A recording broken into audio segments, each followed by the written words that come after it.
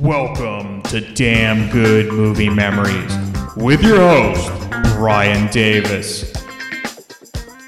This podcast is the cure for your long commute and super boring workday.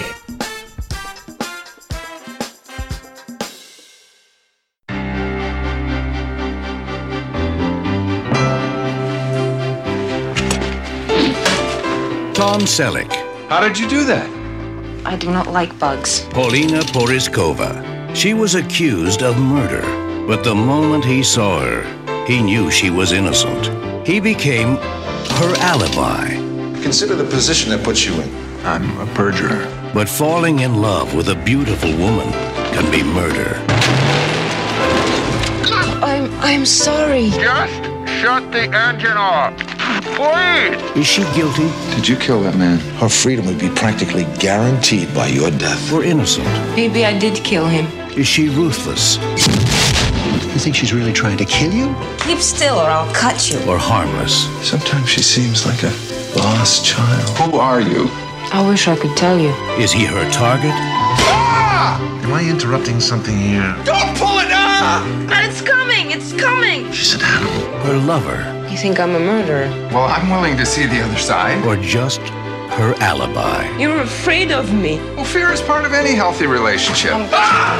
Tom Selleck, Paulina Porizkova, Where the hell is romance gone today? her alibi.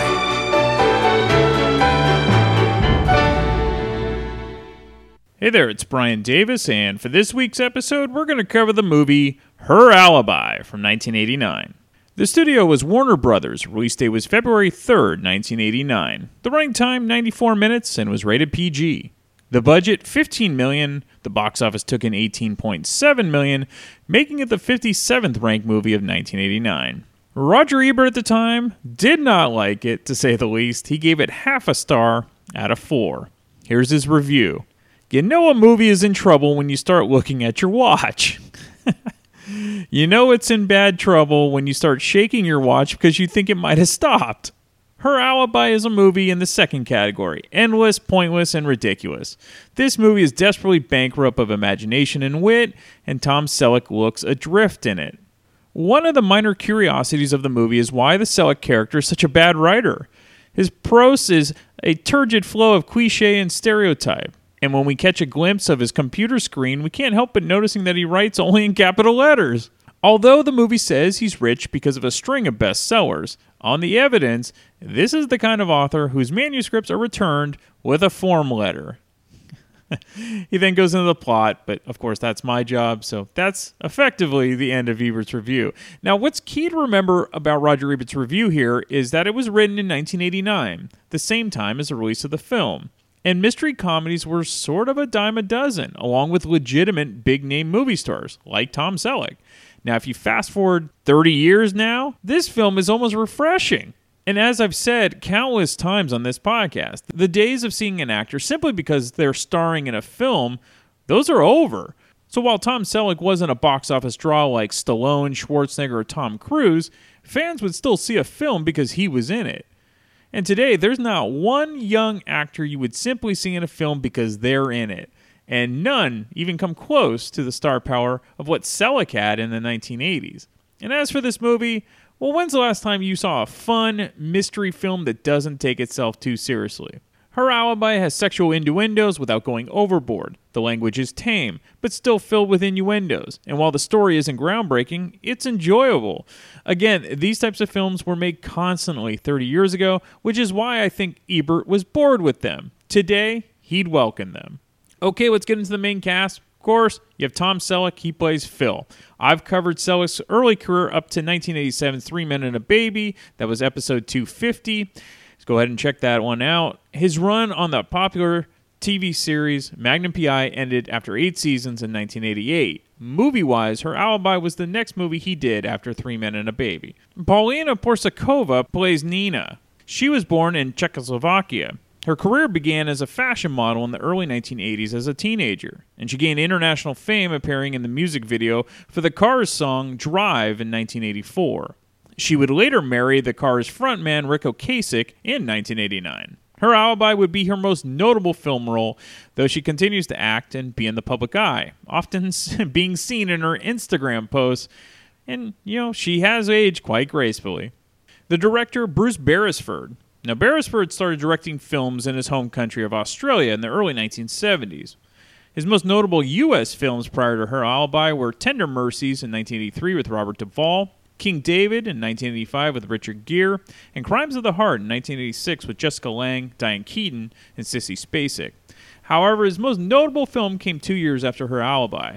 That was the Oscar-winning Driving Miss Daisy. Okay, let's get into the film. So the opening credits are a montage of all the mystery novels written by author Phil Blackwood. That's Tom Selleck. The film opens at a crime scene of a murdered young male. He was stabbed with a pair of scissors. He was a Romanian citizen, on a visa, in the U.S., living in New York City.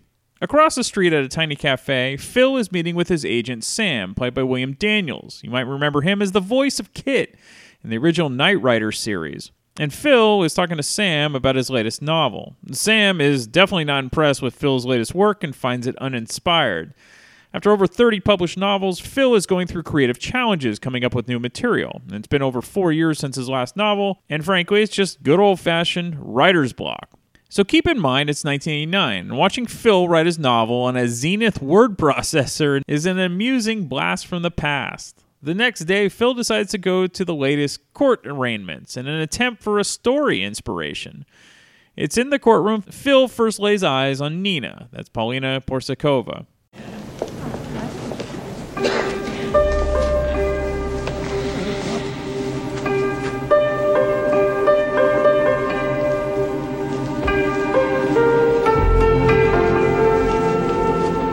Who is that?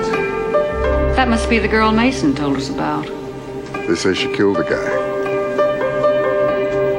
3265790A, State of New York versus Nina Ionescu. Her? How could she kill anybody? Stabbed him. Once through the heart with a pair of 9-inch scissors. She'll go to prison. The major drawback in killing someone. Your Honor, my client doesn't speak very much English. Guilty or not guilty? Your Honor, I'm requesting a 24-hour continuance so I may talk with my client through a Romanian interpreter. Granted.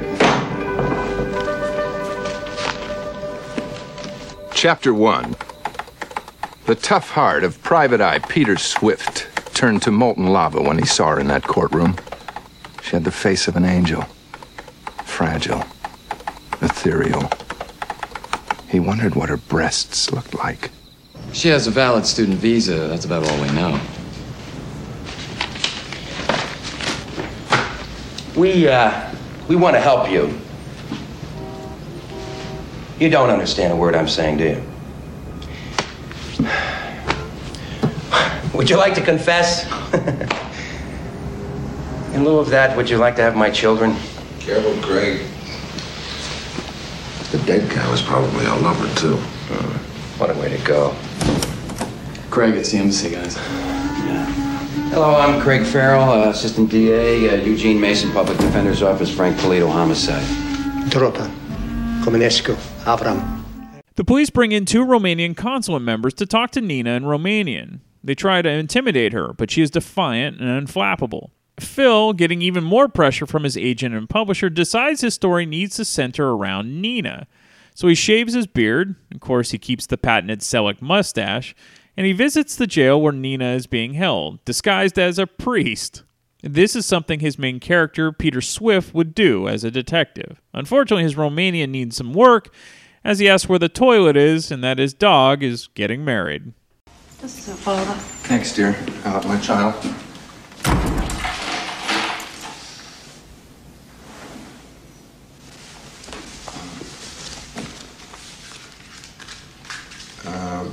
Bună dimineața. Bună dimineața. Bună dimineața. Domenisul doreste să știi unde este toaletă. Si inele meu să căsătorește astăzi. Vecitar. Sa, ti, ascult. The word for confession, Father, is povedania. Svobodanיה. Thank you. Mamma mia este o caracatita. What did I say?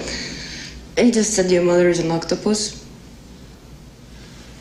You do speak English. Mm-hmm. You know, Father, I'm from a communist country. We have no religion.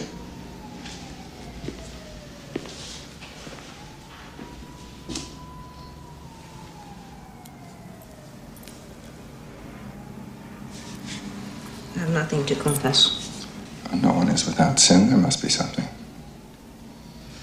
Yes, I had impure thoughts. Really? I mean, were they thoughts of anyone in particular, or just random lust? Just random. Yes, my child. And What? Deceased? Destroyed. Decapitated? Despaired. That's it. Yeah. There's nothing else you want to tell me. Take your time. You didn't cheat at cards, steal anything, no insider trading, murder anybody. I have nothing more to confess. Oh, I can't tell you how happy that makes me. What about my penance? What? Penance? You forgive me. Wait a minute. Wait a minute. Look. It's my turn to confess. But I'm not a priest. Well, neither am I. You work for the police. No, I don't. Who then? The KGB? I don't work for anybody. I don't understand. Well, I was in court the other day when you were arraigned, and I'd like to help you. How? Why? Well, I can give you an alibi. They will never believe it. Well, maybe they will. And if they don't? Well, what do you got to lose? So, what do you want? Sex? No! No! No! God! No! No! Nothing like that. So, why are you doing this? Because I don't know. But I'm your only hope. So, what is this alibi? Phil tells the police that he and Nina are having an affair. Sam confirms this since he's in on the ruse in order to help Phil write his novel. Phil claims he met Nina at a lecture he was giving. The main detective, Frank Polito, played by James Ferrantino, doesn't believe Phil's story. However, his partner, Farrell, played by Bill Smitrovich, does believe Phil. Plus, the department is backlogged with murder cases, and the evidence they have on Nina is flimsy at best. So Nina is released. Initially, Nina won't go with Phil to his house in Connecticut. However, she notices the Romanian men who tried to intimidate her when she was first arrested are watching her, and she agrees to go with Phil. With his newfound inspiration, Phil continues to write. Swift had lived alone since his wife was incinerated several years before when the microwave went berserk during a thunderstorm. But now, a stranger was living with him, an exotic, sensual creature whose obvious passion for Swift was barely contained beneath a cool facade. What is this? What? This? I call it soup. Oh, soap. Soup? Can I ask you a question? It is not personal, I hope. No. No? So what's the population of Romania? 22,830,000. Are you married? And Romania is 91,700 square miles.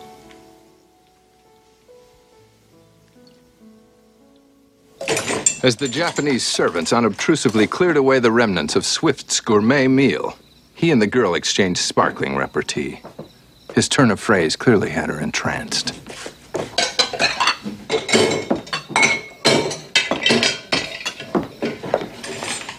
Yet, perceptive as always, Swift knew that she needed him. That without him, she'd be as helpless as a lost child. Jesus. I do not like bugs. Well, neither do I, but I usually scream at them and hit them with a rolled-up copy of Sports Illustrated. How did you do that? I don't know. It was just Instinct? yeah, instinct.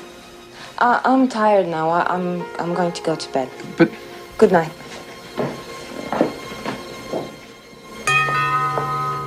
Those are some very impressive knife-throwing skills from Nina. Frank, the police lieutenant, shows up and tries to warn Phil that he could be the next one dead, and that maybe he should rescind this alibi for Nina. Phil, of course, rejects this advice. However, the lieutenant has planted a seed, and now Phil is second-guessing his plan and decides to lock his bedroom door and move a dresser in front of the door.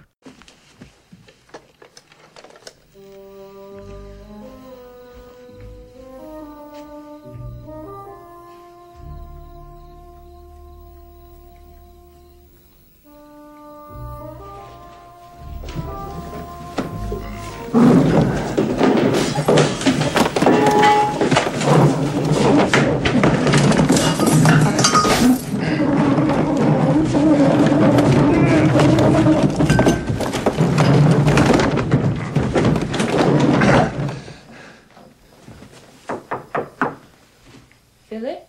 Shit. I'm coming. Just a second.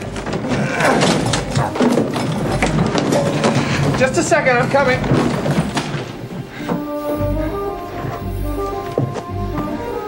I'm coming, just a second.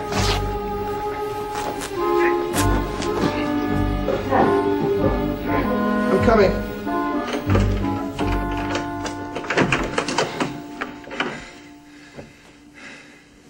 Hi.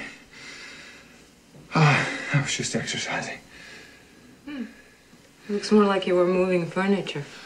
That's how I exercise. Some people ride bicycles, some people jog. I move furniture. You're a very odd man. I take it that's a compliment? No, but I wanted to thank you for everything that you have done for me. Oh. That's okay. Anytime you're locked up, just... Thank you. The next morning, Phil decides he has to go to town, and he asks Nina to come along. This begins a number of near-death experiences for Phil, as when he tries to manually close the garage, Nina puts the car into gear and almost crushes Phil. Now, was this just an accident, or was it something else? While Phil and Nina are in town, the Romanian men from earlier in the film break into Phil's house in an attempt to find evidence, or plant evidence, on Nina.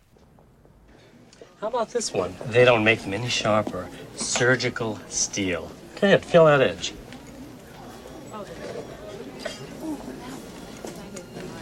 Hmm? Yeah, it is good.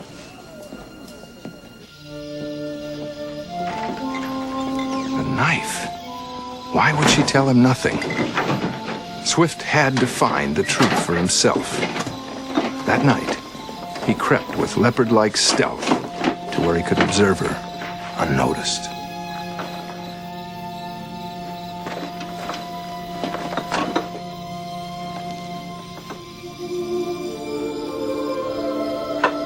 What strange, exotic ritual was he watching? He tightened his grip on the pistol in his hand.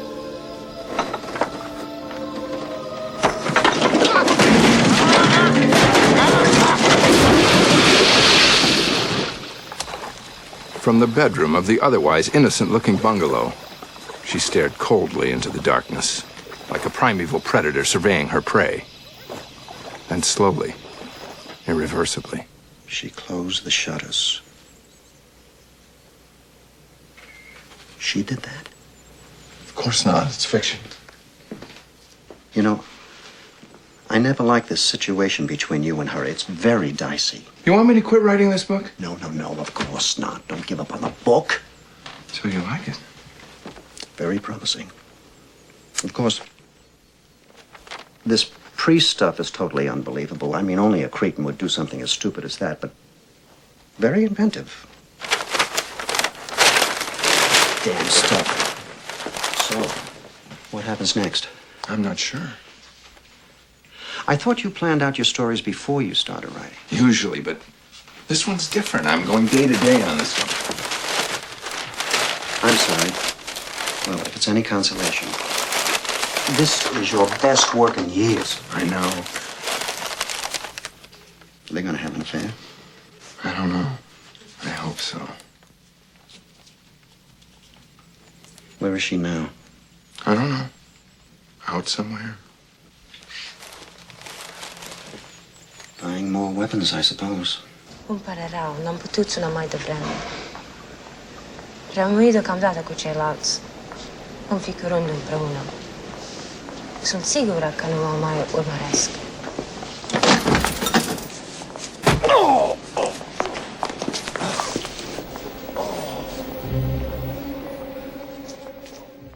The Romanian men try to apprehend Nina, but she escapes through a department store.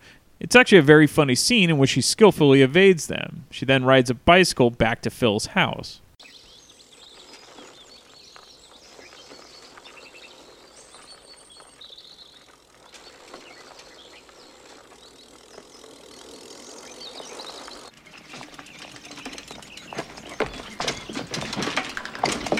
Bye, Nina. Where are you going? Oh, I have an appointment at my barber's. But your friend, he's still here. No, he's gone. But, I can cut your hair. You? Yeah, sure. I used to cut my family's hair.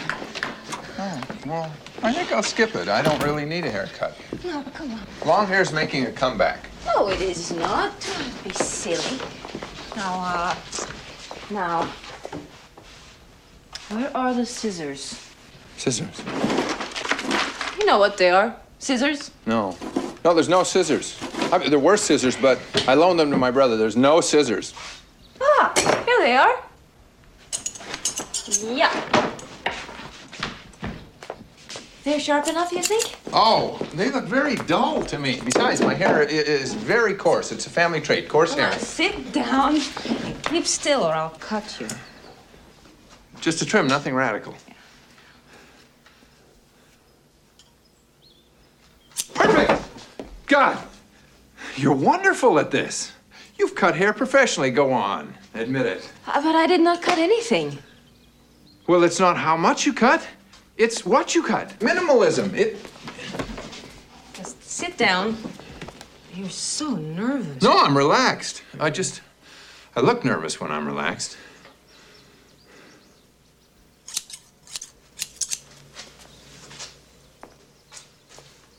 You make fun a lot, huh? You hide your feelings in, how'd you say? Sarcasm. Yeah. Why do you do that?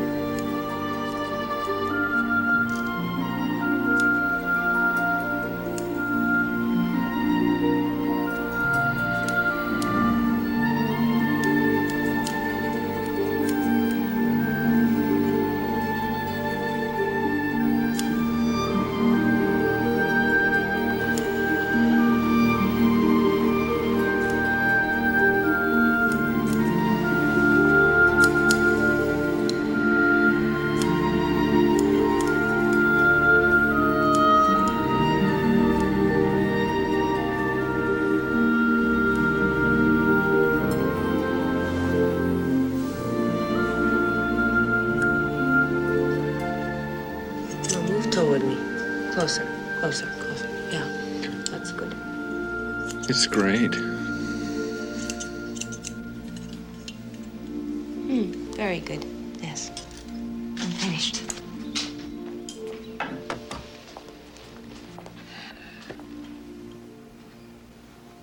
Good? Perfect. How was it for you? As you can imagine, Nina's very skillful with knives and scissors. And remember in the beginning, the murder of the young man involved being stabbed with scissors. After the very sensual haircut, Phil opens up to Nina about his failed marriage.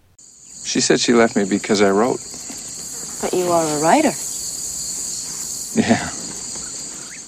Well, that's just it.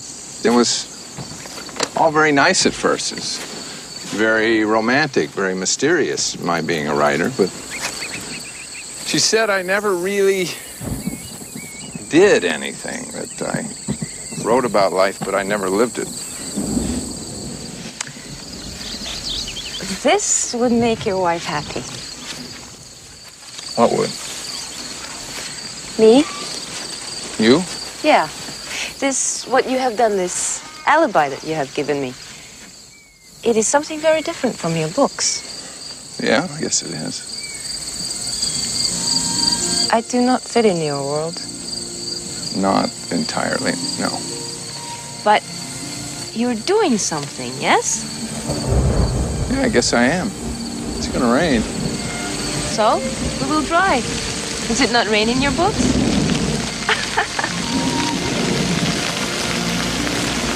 I guess it does.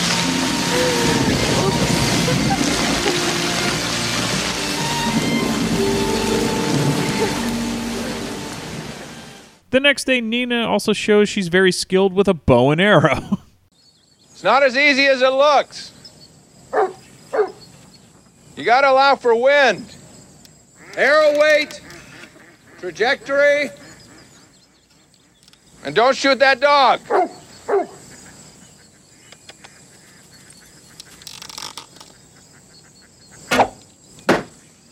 I think you've grasped the principle.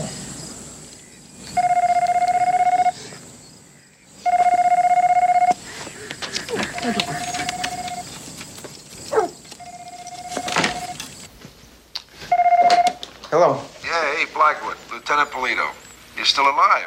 Yes, thank you. Listen, I read your book over the weekend. Phil, I gotta tell you something.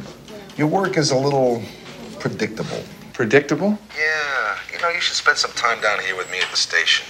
Get a little grit into it. Well, I'll think about that, Lieutenant. Good. So tell me, how's the girl? You get rid of those headaches? You know what your problem is? What is my problem? I think you're jealous. Is that right? Yes, that's right. And you want to know why? Because I'll bet you've never had a decent relationship in your life. Am I right? Am I? Sure. I knew it. You are suspicious of everything and everyone. Well, let me tell you something, Lieutenant. The right woman will change all that for you. She'll make you want to sing.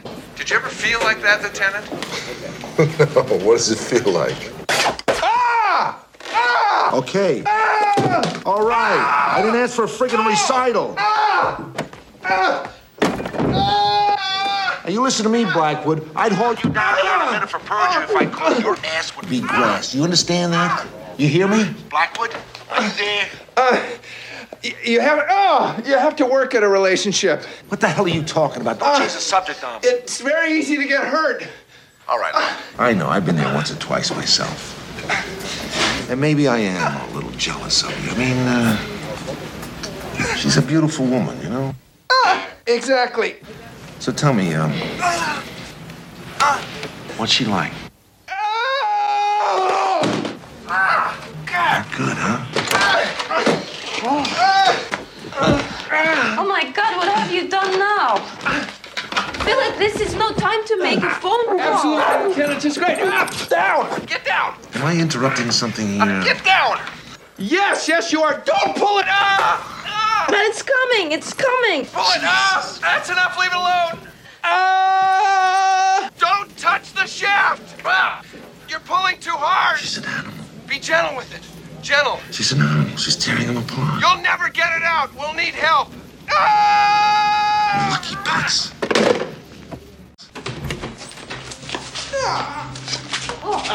No, I better call an ambulance. No, I can get you there fast. Watch the tip. Oh. Eesh.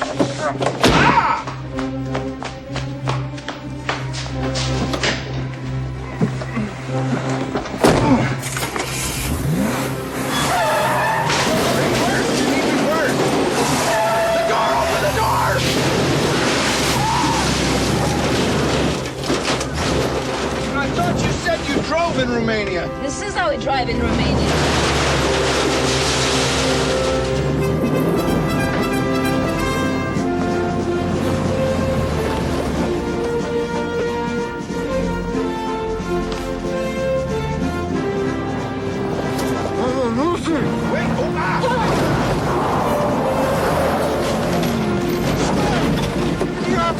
goes my safe driver discount.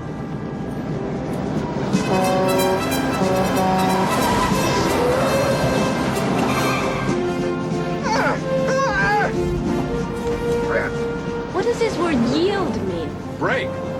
Break! It was the dog from the neighbors. He jumped up at me. And, It was an accident. Don't blame yourself. I'm not. What will you tell the doctor? That I shot myself. With a bow and arrow? I didn't know it was loaded. Wait, that was the hospital you just passed.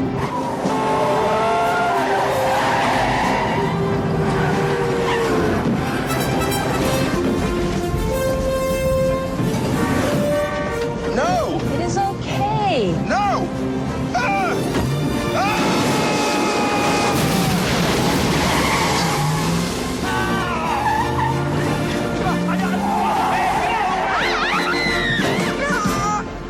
We are here. You're here today, Long. Urmărim degeaba. Noi vom găsi pe ceilalți. Dacă ne vei găsi, ajungem la gheară. Să citim operele complete ale iubitului conducător? Și romanele lui Blackwood. Parfimei pe gustul meu. The cold steel shaft of the arrow pierced his sinewed shoulder. The pain would have been unbearable for the average man, but Swift simply pulled it cleanly from the wound. At the same time, his amazing instincts told him something was wrong with her story about the dog. As he lifted the 400-pound weights above his head, he was in agony. But he bore it in silence. Well, a little bit of exaggerating when writing. And by the way, the Romanians were run off the road by Nina and later said they need to kill her, but the writer is always in the way. The next day, Phil meets with Sam to express his concerns about Nina. You think she's really trying to kill you? No. Yes.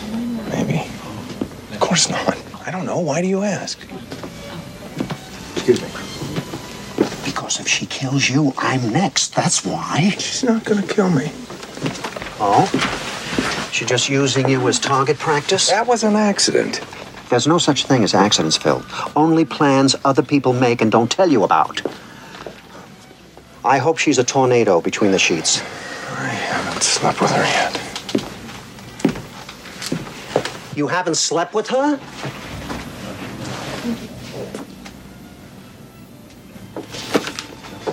Sorry. What's the point of this? I love her. Oh, right. Why do I keep forgetting that? Doesn't anybody recognize love anymore? The tensions, pain, uncertainty, the cold sweats, the nauseous feelings that swell in the pit of your stomach. I mean, where the hell has romance gone today? I'm sorry. I don't buy this whole thing with her. Now, you're jeopardizing a gigantic bestseller. I think you should just end it with her. No, Sam, you don't understand. Even if I wanted to, I couldn't do that. I need her for this story. I'm not writing it alone. We are. I don't know what comes next. Lie. That's what writers are paid That's for. That's not gonna ring true, Sam. Look, ever since she moved in, the story just, it flows.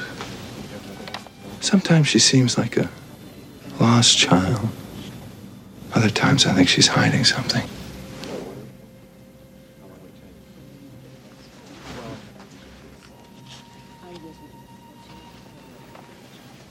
I love her. I'm terrified of her. Sounds like the normal relationship.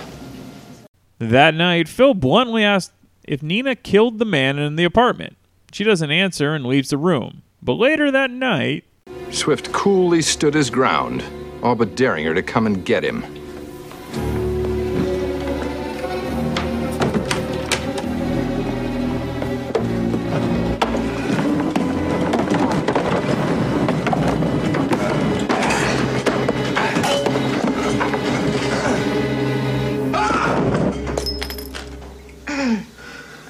You're exercising? What are you doing here?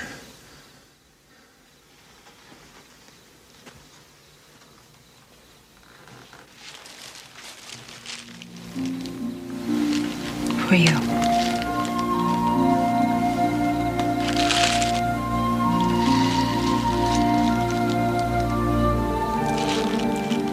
Nina.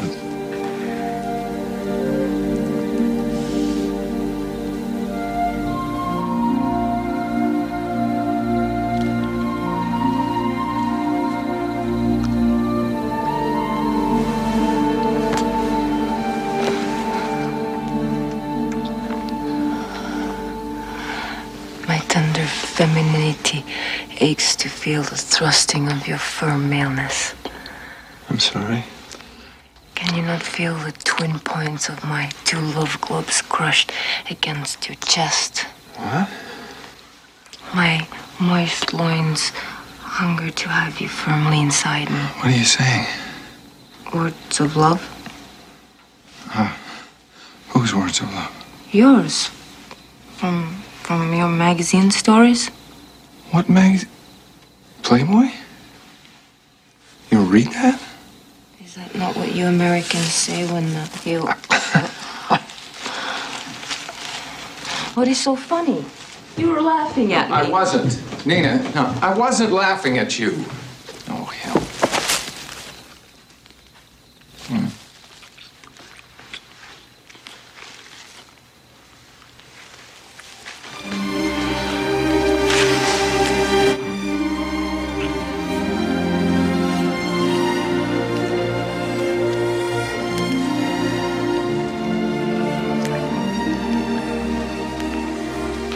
You don't have to memorize anything. It'll come out of you naturally, in any language.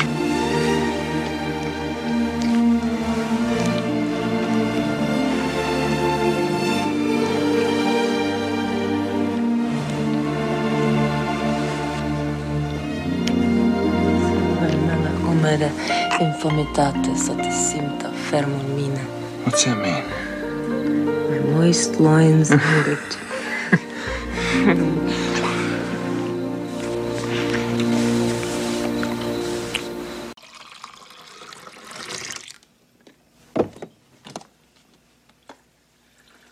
Swift poured himself a bourbon and watched from the patio as she dived into the azure Mediterranean. The tension was finally broken. Fear had been replaced by passion. But more than that, he was assured this was no murderess. This was the best sex he ever had. He never felt happier or safer.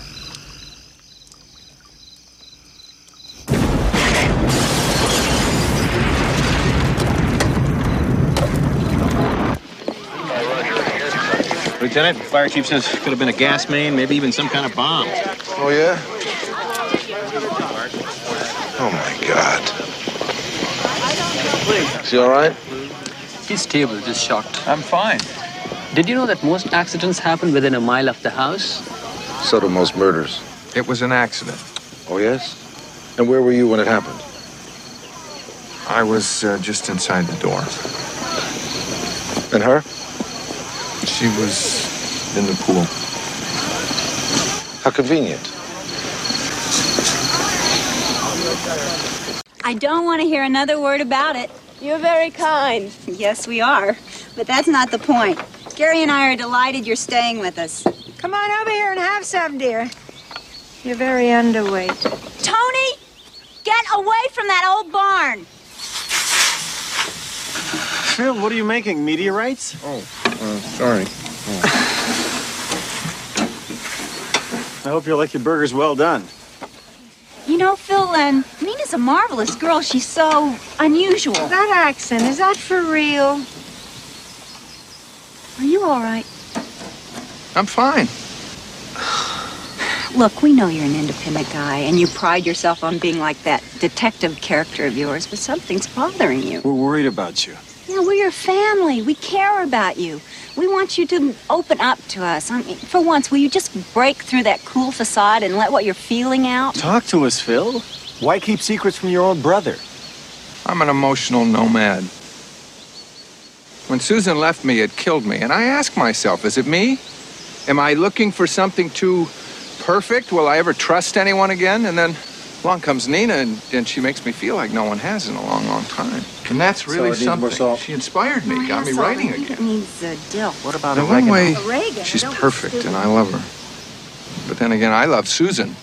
And one day I saw this stranger walking out on me. Try some paprika. Just like that. Parsley, trust me. Still, I have my doubts. But who doesn't have doubts about the person they love? There's always a part of someone that you never know, isn't there? Parsley makes erections last longer. How is it? I'll let you know tonight. Oh, I'm sorry, Phil. You were saying that there was someone in your house that you didn't know? Who? Alrighty then, was the explosion a plant by the Romanians, or was it Nina? And who really are the Romanian men looking to get rid of her? And frankly, who is Nina really? It's all answered in the final 30 minutes, so check it out. Now, I've always been a big fan of Tom Selleck. And again, this is a very fun comedy mystery that simply isn't made any longer in today's Hollywood, at least with ease. So if you've never seen the film, it's only 90 minutes, so check it out. All right, a fun fact. So as it turned out, Tom Selleck and Paulina Porizkova, they did not get along on set. They had such a bad time on the movie that by the time the filming ended, they refused to be in the same room with each other. And to make the ad poster for the film, the director, Bruce Beresford, had to photo shoot them both separately and then digitally combine the two photos using Paintbox software so that it looked like Selleck was standing behind Porizkova with his arms around her. It's not like Photoshop of today. All right, we have special guest Lindsay, who remembers seeing the film as a little kid, but she hadn't seen it since. So, does she still like it? And or is it a complete bomb for her, just like Good Luck Chuck? Well, we'll check out that episode if you want to hear her take on that. But we'll find out what she thinks about Her Alibi now, and then I'll be back next week to talk about yet another random movie from my DVD collection. Okay, we're back, and we are back with one of our favorite guests, and that's Lindsay, who always seems to do the movies that nobody else seems to remember, and that's good.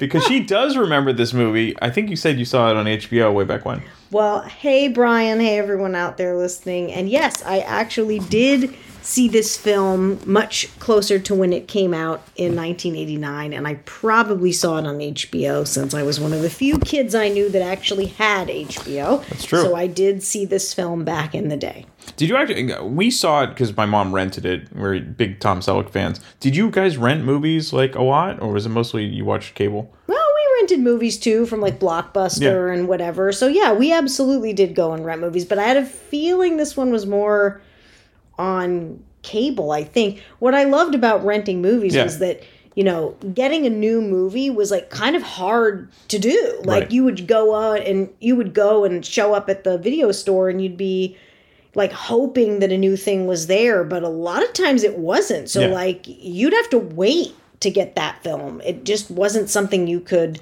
watch whenever you felt like it. I remember feeling like, oh God, that's so awesome when one would be in, or you'd go and there'd be no copy on the shelf, but then you'd ask when you were about to check out just to see if someone returned it and they had, yes, score, like I got it, I'm going to watch it. So, but the other great part about the old video stores was if you didn't have what you wanted, you'd inevitably not leave the store without something else. That's true. So you would try a movie that you probably normally wouldn't watch just because you were there. And absolutely. Which was good because you would open yourself to watching things you wouldn't normally watch. Today, with streaming, you never have to watch something you wouldn't normally watch. And you can quit on it in like a second if you don't think that it looks good. With a rental, you're like, I just spent $3.99. Exactly. I got to give it a shot. And and sometimes you'd end up liking it. Or you'd end up with Her Alibi or something like that. You'd end up with Her Alibi. Okay, so did you remember any of the plot watching this? Or did it all came back? Yes, I forgot a couple of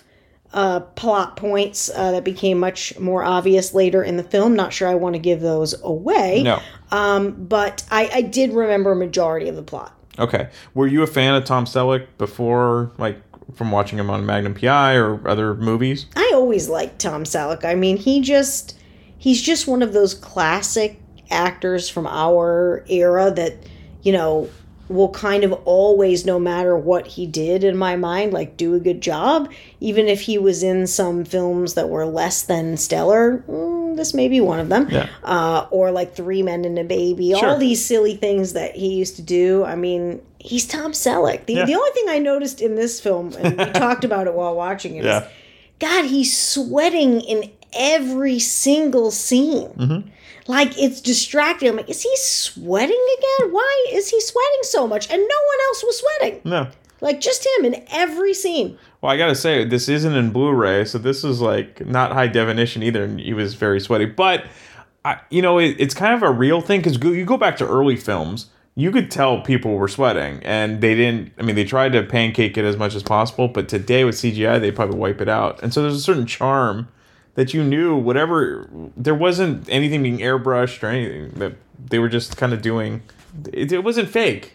No, and clearly the film takes place in summer. Yeah. I'm assuming it was hot, and while I think they're trying to convince us that this is taking place in like New York City and then the Connecticut suburbs, which, I grew up in the Connecticut suburbs, so of New York City, so I feel like I should kind of know this. It didn't quite feel right. Like, the house that he lived in could have maybe been a Connecticut house, truly, but the surrounding area kind of didn't feel quite right. And turns out, looks like they filmed this in the Chesapeake anyway, so it's pretty hot down there in the summer. And humid. And so maybe that contributed. I did not think I would talk this much about Tom Selleck sweating, but between his iconic mustache and the sweating. Oh, another interesting point is he started this film with a beard. Yeah. And you don't see Tom Selleck with a beard much. And so when he pops up with a beard, there's this moment where you're like, whoa, like, what is happening here? But he pretty promptly removes said beard. Yeah. And then you go, oh yeah, okay, this is the real Tom Selleck. I guarantee this was filmed in the summer because it was released in February. Yeah. So my guess is they did film in probably the summer of '88 or something. And Baltimore, yeah. And, probably hot as a mo. So I guess the sweating in some respects is probably quite reasonable and understandable. Okay, so the obvious question is, how did you feel about Paulina Porizkova? Because according to lore, her and Tom Selleck did not get along on this film at all. They don't explain why. My guess is just because she's not a professional actress. She was basically known as a supermodel and then a music video actress. So I didn't think their chemistry was that bad. How did you feel about her, and how did you feel about their chemistry? Well, I mean, I don't recall other films in which I saw Paulina Porizkova other than this film, but I'm sure she did make a few. I thought it was fine. I mean, look, I can't be like, the acting was an A+ in this. Like, that would be misleading people that listen to this. But to hear that they had kind of an abrasive relationship as a result of this film, like, that didn't come through. So whatever they needed to do to act opposite of their true feelings, they clearly were able to accomplish that because they had a pretty good, rapport on screen. I mean, it's not like, I'll say this, it's not like there was anything that fed the tension where you're like, oh man, these two, like, no way. But at the same time, it's not like the film was such an incredible driver of sexual tension that, like, they were really doing a bang-up job creating it. I would say it's, like, somewhere in the middle. I'm really surprised to hear that that was the case, but also there was nothing in the film that, like, indicated that they did not get along. And another very famous pair of people that I thought had the most amazing sexual chemistry on screen maybe I've ever seen, and I came to find out that they, like, literally couldn't stand each other, and they had to work together for years and years, was Mulder and Scully from the X-Files. Yeah. David Duchovny and Gillian Anderson did not get along at all. And they had probably one of the most famous pairings of long-term sexual tension, everyone wanting them to be a thing. And so that's a pair that I would be like, holy shit, I don't know how they did it with the dislike. This one was kind of just tepid, but it didn't affect the film negatively. Well, and the famous film one is Clark Gable and Vivian Leigh in Gone with the Wind. They despised each other. The other one was in Moonlighting. Moonlighting is a good one. I forgot about that. That was Bruce Willis. And Sybil Shepherd did not like each other at all. So, I mean... And that was another good one. That's a Mulder Scully-esque, like... you're pulling for it the whole time, but to know that they were just like, ugh, to one another, they clearly are great actors because they were able to pull that off and still feel like they wanted it, and even they were like, just get away from me. But that's the thing about acting. That's like, again, you might think someone's a good person. They're really not in real life, but they're a good actor. That's right. Okay, so while this isn't a 10 out of 10, it's still an entertaining film. Did you enjoy the ride, or were you like, I liked it better when I was a kid? No, I mean, this one was fine. Like, again, this ain't winning any Oscars, but I would say, is fine. Yeah, which is fine. And I would say, no, it's enjoyable. I mean, it has, you brought it up before we even watched it, and I agreed with it then, but I agree with it even more watching it a second time as more of an esteemed adult at this point. Yes, definitely. I would say that they don't really make films that feel like this anymore. You either have to be some kind of like outlandish comedy that has to be so hilarious that like every scene is got you in stitches, that kind of thing, or you have to be really serious and really profound in some way, or really dramatic, or depressing. And this one's none of that. It's just sort of this happy-ish, silly-ish, slapsticky at times. To see Tom Selleck be really slapsticky is kind of weird. Like, you're not used to that. And there are several scenes where you see him doing that. One of my personal favorite scenes in this entire film is before things go awry, and I won't explain what that means, at the afternoon kind of get-together / dinner party that they have at what might be a publisher or a relative or a neighbor's house. I couldn't figure that out. I don't know whose house it was, and I don't know the relationship between, Tom Selleck's character and the people at this dinner. Right. But I actually thought there were so many smart things that happened in those scenes around the afternoon and the evening that was one of my favorites. And that one was truly like funny and entertaining. And that was a scene that I'm like, yeah, this feels really good. Yeah. There are a lot of one-off one-liners that are subtle, funny in this, that I think if you're really watching, you'll hear some funny quips. His publisher is really good. Yeah. And whomever the publisher's wife... It's hilarious too. Oh gosh, she's one of my favorites. You're like, that's what you would be like, and I thought to myself, absolutely, that's exactly the kind of stuff I would say. I could do that when she was doing all the acrobats on top of the farmhouse. Oh, that's what you can do. Okay, well then, I'm the old lady swishing the martini and making snide comments, but apparently you're Barnum and Bailey reincarnated. But I did like that scene a lot, and I thought that it was really well done. Again, I can't be like, oh, the acting was bang up, but it's not meant to be. No, and I can call this fun, and I agree that in today's sort of film offerings, there's really not a lot of stuff you can call fun. Right. It's got to fall into some other category, but what this felt like, there isn't much of a category left for that. So I see where these films kind of died in the 80s. And this was from 89 when it was released. So, I mean, that really is 80s. The tail end of the 80s, And, I mean, we saw Cocaine Bear. That's ridiculous fun, but it's also a horror movie. So I think today they would have made this more of a horror movie. And they would have kind of played up the murder suspect, where this film kind of harkens back to the early screwball comedy mysteries in the 30s and the 40s. I would agree. Because all those scenes with her with arrows and knives and all kinds of stuff, there would have been blood. There would have been, like, they really, like you said, they would have. She would have been a serial killer. She would have been like a serial killer. And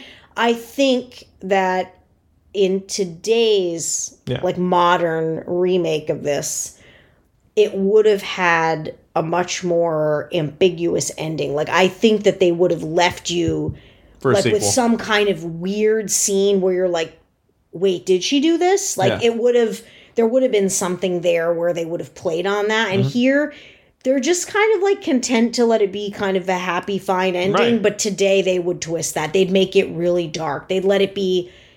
This was not a dark comedy. It was just a comedy. If they were to remake this today, I personally feel like it would be a really dark comedy. Right. And also they play up everything to be a sequel now.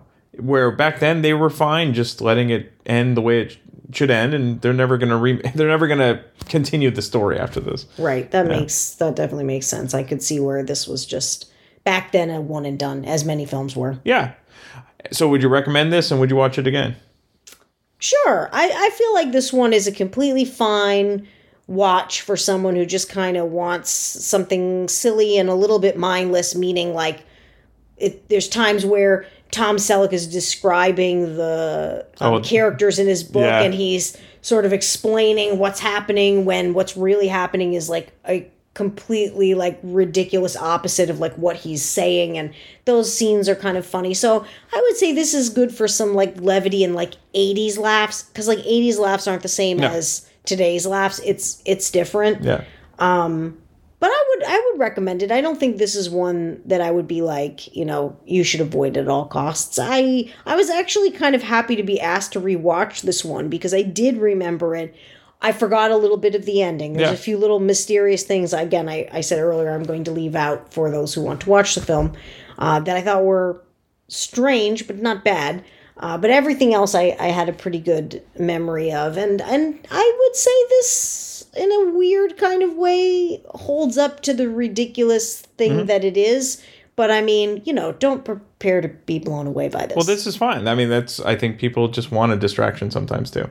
So this could work. Yeah. This could work. So I'll leave you on this. Since you're a journalist and a writer, did you get a kick out of the way Tom Selleck was writing his trashy novels? Because he's basically like kind of a trashy romance novelist. Those that we used to be huge in the 80s. Oh, for sure. Yeah. It was huge in the 80s. And I actually did kind of enjoy that because you're correct. I am a writer. That's what I've done professionally for more than 2 decades now. Right. And what I really relate to about what he was doing, and not so much the trashy novelist part, although that has always sounded fun to me. I mean, like, could I write my own trashy novel? Maybe I could.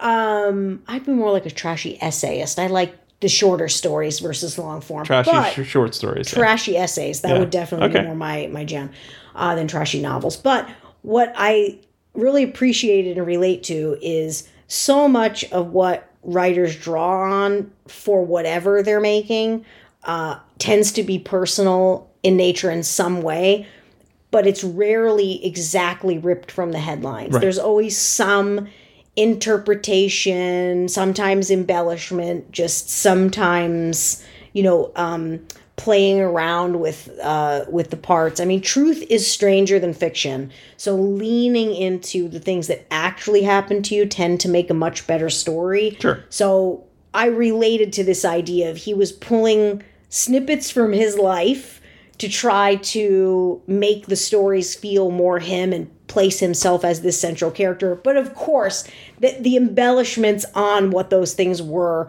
was part of the humor, because clearly there are scenes where he's describing all of these, either lusty scenes or very suave and kind of debonair and crafty scenes where it's just like completely falls flat. It's a complete opposite of that, Instead of like getting the girl in some passionate moment, they're just sort of closing opposite bedroom doors, and he's more wishful thinking than acting out his written fantasies, right? So that's right.